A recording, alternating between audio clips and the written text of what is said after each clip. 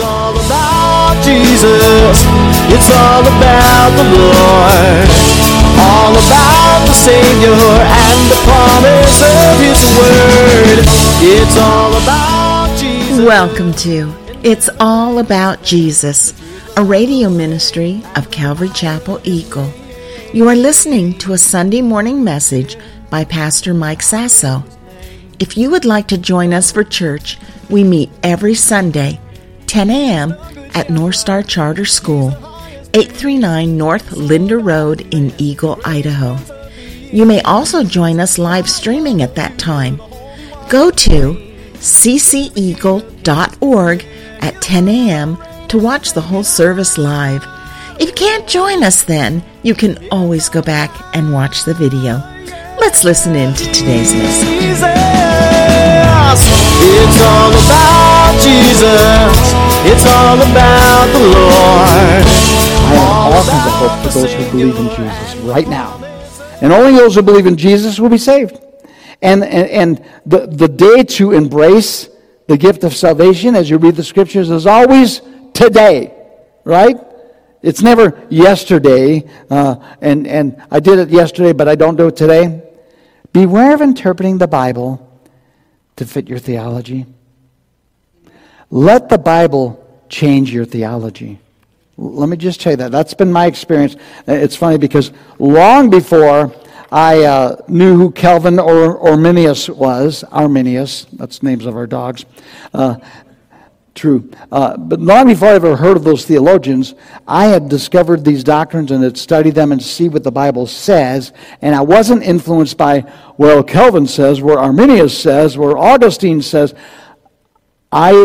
Early in life, I came up with my understanding the Scriptures by understanding the Scriptures, not by understanding how the theologians interpret the Scriptures, because theologians can be wrong. Okay? And commentators, remember what I told you about commentators? What commentators are? They're just commentators. Okay? And I had one theologian friend of mine tell me that experts are former drips under pressure. Experts. Anyway, that's a whole nother way.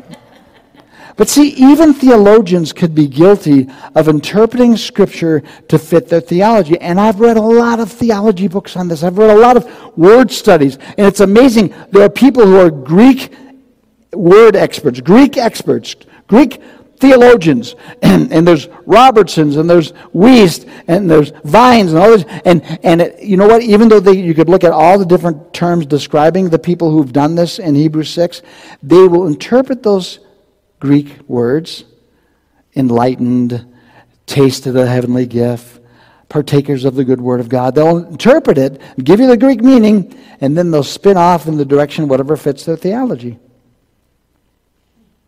Even the experts do it, guys. So beware of coming to your final conclusion by listening to your favorite theologian, your favorite Bible teacher, or even the notes in your study Bible. That's why my Bible doesn't have any notes. When I want to use the notes, they're in my tablet and my laptop and all that, and even on my phone. But I want to read my Bible without anybody else's notes. Because what happens is when you have somebody else's notes in your Bible, some other Dake's mistakes or Ryer's study, with all these different, whatever that is in there, you tend to put those notes on the same level of authority as the Word itself. It's not. Sometimes it contradicts. Their explanation will contradict what the Bible says. Read your Bible, not just the commentary. Don't spend more time in the Word than doing any commentary. Okay, now, I told you I'm laying a foundation. But can I tell you, I really believe this all comes down to our presuppositions.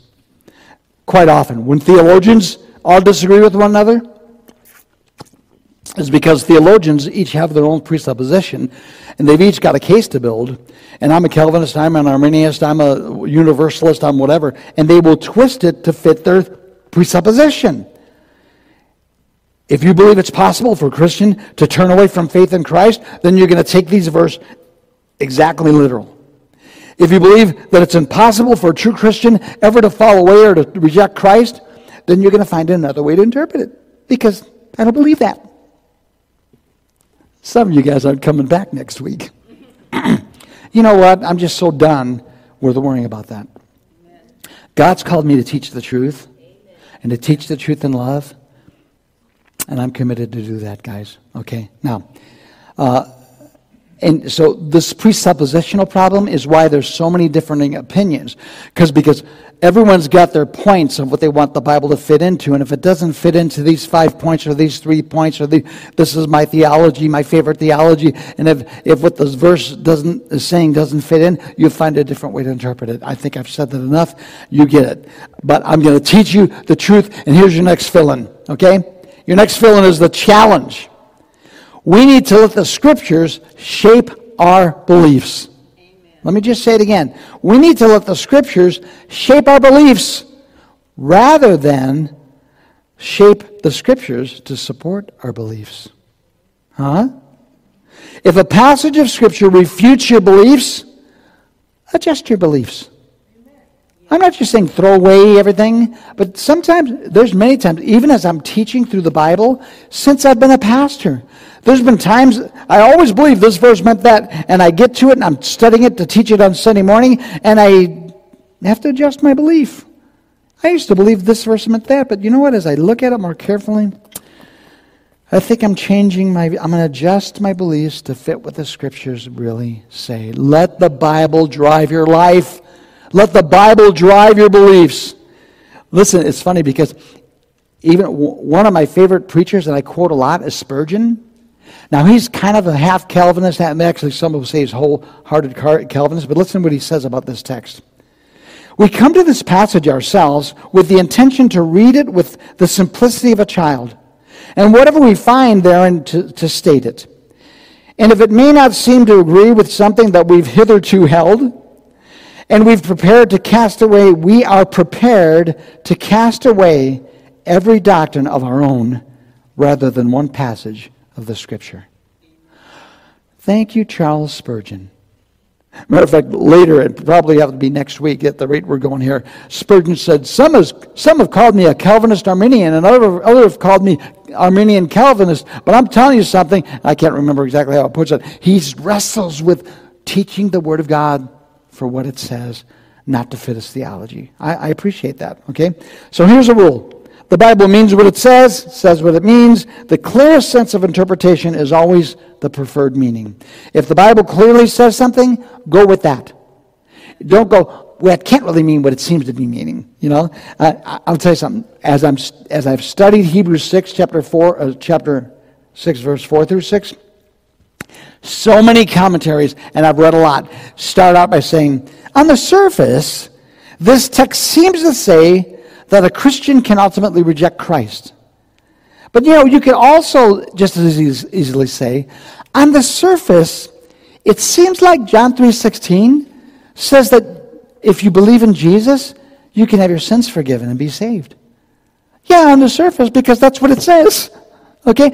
Now, years ago, I wrote this explanation of how so many people will twist John 3:16 depending on what their theology is. And I just want to share it with you. Because on the surface, it says what it means what it says, okay? John 3:16. For God so loved the world that he gave his only begotten Son, that whoever would believe in him would not perish, but have everlasting life. Have you heard that before? That's what it says. A universalist would read it. For God so loved the world that he gave his only begotten Son, so that everyone will be saved and have everlasting life, no matter who they are or what they believe or how they live. That's what a universalist believes. A legalist would say, for God so loved the world that he gave his only begotten Son, that whoever believes in him and keepeth all the rules perfectly should not perish but have everlasting life. It's about the keeping the rules. John 3:16, the cultist. The cultist would say, for God so loved the world that he gave his only begotten Son, so that whosoever believeth in him and belongeth to our one true church and remaineth in good standing with God and the church by keeping all the laws and ordinances of our one true church should not perish but have everlasting life. Maybe. That's a cultist. The word faith, positive confession. For God so loved me that he gave everything for me, so that I can have everything I want in this life, and if I believe this to be true, I can claim his promise to bless me Oh, in heaven too. Do you see how whatever you believe, you read into a verse that clearly says one thing, and you could read everything you want into it? Our Calvinist friends might read it like this. For God so loved the few that he gave his only begotten Son, so that a small elect number of people he chose to be saved will not perish, but have everlasting life, whether they seek it out or not, because of course they can't seek it out due to their total depravity, so God had to draw them to be saved contrary to the desires of their heart. John 3:16. It all depends on what your presupposition is and how you'll take a simple truth of Scripture and go, yeah, on the surface it seems to mean this, but in reality, and you expand it and contract it and contort it and twist it. But the biblical truth is, for God so loved the world that he gave his only begotten Son, that whoever believe in him would not perish but have everlasting life. And that's the biblical truth, okay? So why do I take the time to do for that detour? Because I want you to see, depending on your presuppositions, or as one of my friends says, your paradigm, whatever you already believe, you're going to find a verse as clear as John 3:16, and you're going to make it fit your paradigm, your presupposition. Here's your next fill-in. The bottom line, up front truth for Hebrews 6. It's all about faith, not performance. Okay? Now next week we'll get into this, but I want you to know it's not about your performance. It's not about sin. It's not about your performance. It's about faith, not about performance. Let me read on in our fill-in. You cannot lose through lack of performance what you did not attain through performance. You get it? You didn't get saved by jumping through right hoops. You didn't get saved by performance. You cannot lose by lack of performance what you never attained through performance in the first place. So for those of you that think, oh no, he's a legalist, he's going to make it a works thing, he's going to make me have to try to work my way into heaven, or he's going to make it about if I sin, I'm going to hell. No. It's always about faith. For by grace are you saved through faith, and that not of yourselves. It's always about faith. And if you think, excuse me.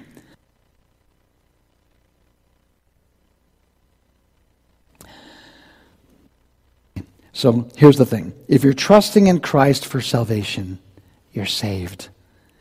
If you reject Christ, you're lost. Faith is the key.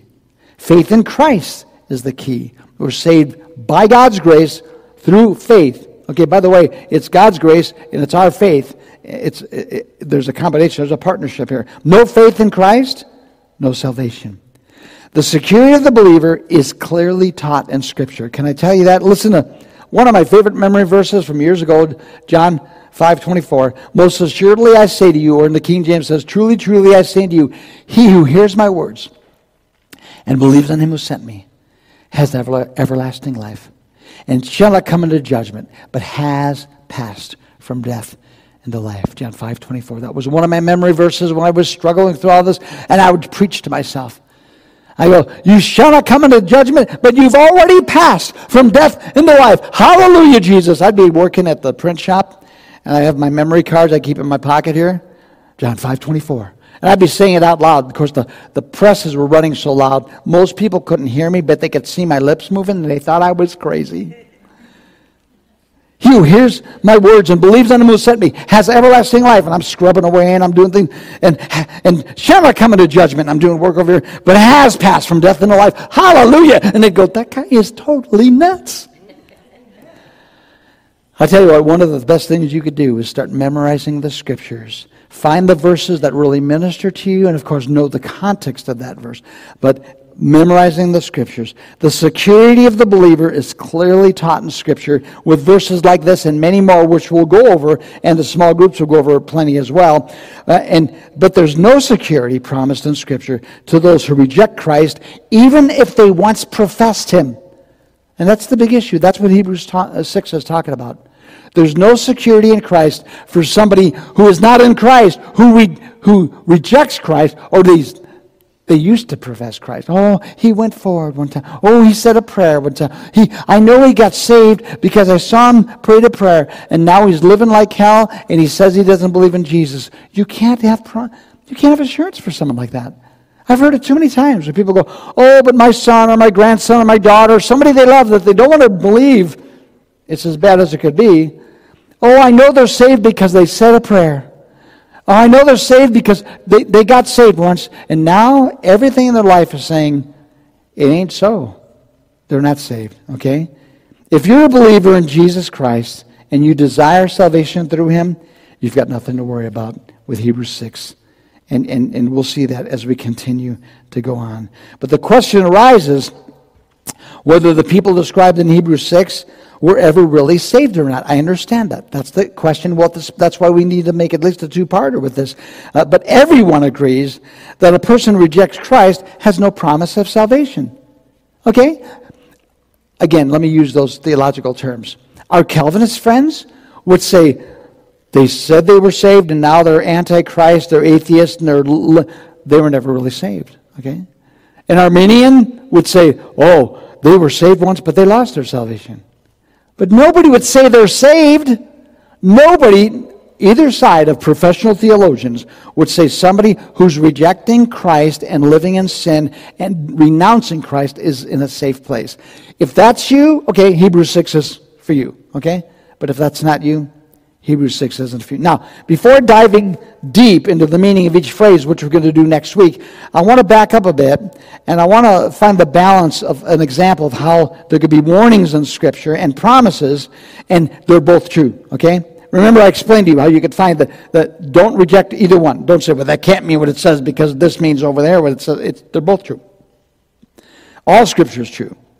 It's our concepts and our interpretations which are often false. Our assignment is to find a solution where seemingly conflicting texts are both correct. Okay? I told you last week that there's a tension between over here, this text, and over here, these texts, and the truth is played on the chord. And if you know about music, if you're a guitarist or a pianist or anything with a stringed instrument, the music, the beautiful music is played on this tension in between two resisting opposition post, okay? So we want to play the song of salvation. We want to get it right. So we'll look at a few examples. As a matter of fact, I'm looking at the clock. We'll probably just be able to look at 2 today, if that, okay? We don't have communion or anything else, so we'll take some time to look at least 1 or 2 of these verses.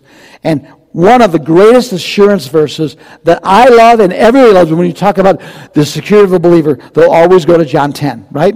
And so I want to show you what that says and what it doesn't say. What some people go, oh, I love John 10. I do too. What does it say? What does it not say? John 10:27. Jesus said, my sheep hear my voice, and I know them, and they follow me, and I give them eternal life, and they shall never perish, and neither shall anyone snatch them out of my Father's hand. It goes on to say, which I didn't put it in here, because I can only put so much on a slide, that none can take them out of my Father's hand. My Father is greater than I. So it's security of the believer, right? The security of this Jesus sheep. But I want you to see something. My sheep hear my voice. My sheep, I know them, and they follow me. What I want you to understand is, no matter how much you want to claim the assurance verses, if you know somebody who's not listening to Jesus' voice and not following him, maybe they're not his sheep. Maybe they're not in a good place. Be careful how you apply these verses. So many times we go, oh yeah, he's saved because he's one of his sheep. And Jesus says nobody could pluck the sheep out of his hands and they'll never perish and I give them eternal life. But they're not hearing his voice and they're not following him. You want to know what Jesus' sheep look like? They hear his voice. They follow him. Amen. If you're not listening to the voice of Jesus and you're not following him, you can't claim to be his sheep. You can't claim the assurance. Okay? Anyway, you think, oh, you're always finding the negative. I'm looking at the truth of the whole verse and the misunderstandings that people like to run off and just they just want to look at the sweet by promises and not go, there's also conditions. When you read promises, when you read warnings in the verses, look for conditions. The conditions here, they hear my voice, they follow me. In your small groups, you're going to have fun with this. I'm giving you a bunch of verses. And I'm telling you, look for the conditions. They hear my voice, and they follow me. By the way, this verse, it is true. It is to be embraced. It is an assurance verse. I'm not trying to make it stink, but I'm making it clear. What does it say and what doesn't it say, okay? What is Jesus saying? Now, one more, and then we're going to close. I see our time is about up. In 1 John 5, verse 11 through 13, another one of my memory verses. I'll have to read it from the New King James because I haven't memorized in the King James. This is the testimony that God has given us eternal life. This life is in His Son. He who has the Son has life. He who does not have the Son of God does not have life. And these things I write to you who believe in the name of the Son of God, that you might know that you have eternal life, and that you might continue to believe in the name of the Son of God. Now, are there conditions here? I think so. I don't see any conditions. It's just a done deal. Well, the conditions are that you have the Son and that you continue to believe. Where's that? Well, believe and continue to believe. Okay, there were that last verse I at least found two. You could put it back up there. There's two conditions. Believe, continue to believe. There's no promises for people who used to believe. Okay? I'm just telling you, that's what Hebrews 6 is about. You can have all the assurance you want if you believe in Jesus Christ and you continue to believe in Him. You're in a good place. But I can't give any assurance to somebody who says, I used to be a Christian, and they didn't continue to believe. Something's wrong. Either they never really were saved, or they were saved and lost it, or however everybody wants to take it, but they're not in a safe place. Okay? I want you to understand that. There's conditions. Now, next week, because I see I put way too many notes. It's funny. You know, on my notes, I put them on point 18, Palantino, so I could look at them from afar. But I got 11 pages. Yeah, well, because it's big type, double-spaced in most places. But I'm stopping on page 8. So next week, we're going to look at, matter of fact, this fits good because I wanted to call today's message Assurance, the assurance for the believer, or the security of the believer. And I want to talk next week about the insecurity of the unbeliever, the warnings or the danger of the apostate. So we'll look at that because that gets into the meat of the text, as well as look at some of the warning verses, okay? I see we're out of time, and some of you guys really want to leave anyway by now. And so, Father, we just come before you. And Lord, I admit, this is difficult text for many, and it's troubling text for many. But Lord, help us to never be afraid of your word. Help us never to be troubled by your word. Lord, when we need to repent, Lord, may we be a repentant people. When we need to just turn and believe, Lord, may we be a people of faith. And so, Lord, I want to lift up to you my brothers and sisters here this morning, as well as those who may be watching online, live streaming, or maybe some who will watch later through the recording. Lord, may we search our hearts and just be right with you, that we might, those who need to find assurance will find assurance and understanding, oh, if I confess my sins, you're faithful and just. So Lord, right now I just want to lift up to you those people, Christians who've been troubled by this passage, thinking that they've lost their salvation and it's a lie of the devil. Lord, Christians who've been believing maybe they're on the edge and they're in danger, Lord, help them to just come to you now by confessing their sins. There is hope for the repentant. Right now, if there's something standing between you and God, if there's anything in your life that you could say, oh, I need to get right with God, I want to get right with God, then He's got His arms open to you. And He's saying, come. For all who come to me, I will no wise cast off. And if you just confess your sins, He will forgive you your sins. Now, I want to pray for you in a moment, but is there anybody here who'd say, Pastor Mike, pray for me? Because I'm away from the Lord. I want to get right. I want to get back with the Lord. Would you just lift your hand up so I know who you are so I can pray for you? God bless you. Anyone else would say, Pastor Mike, God bless you. God bless you. Who would say, pray for me? I need to get something right with God. Would you pray for me? Anyone else? There's 3, 4. Anyone else? God bless. I see that hand. Okay. Father, you know who these people are behind each hand. You know what they struggle with. You know what they wrestle with. Their fears, their temptations. Lord, hear their cry right now. And I'm just asking, if I'm praying for you and you raised your hand, would you just confess your sin to the Lord? I'm not asking you to say anything out loud to anybody around you, but would you just say to Jesus, forgive me of my sin, and name your sin. Forgive me of my sin and name your sin. Because if you confess your sin, the Bible says in 1 John 1:9, He is faithful and just to forgive you and to cleanse you. Confess your sin right now, and God is faithful. Even when you have not been, He remains faithful. Hear our cry, Lord God. Father, I pray for these and even those online who maybe I couldn't see a hand or a heart, but you see it all, Lord. And I pray that you'd show your mercy, show your grace. Draw us near, Lord. Thank you, Lord, for being a forgiving God. Thank you, Lord, that even though you're a God of justice, you made a way through the cross of Christ where the price was paid, where we could be forgiven of our sins. Lord, help us, Lord, to always be a people who are ready to confess sin and forsake sin. That we be a repentant people. Believers, not ex-believers, not former Christians, but believers who live and act and talk as believers. Jesus,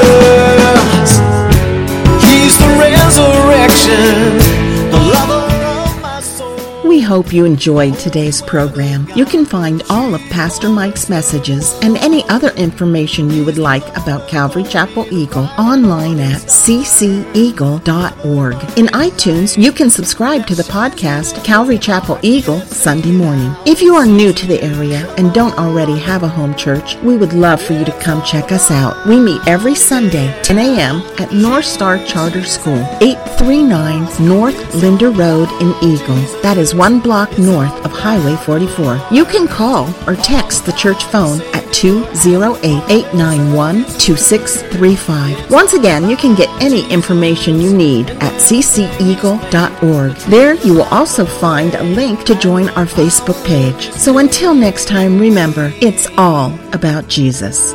Yeah, the power of His name.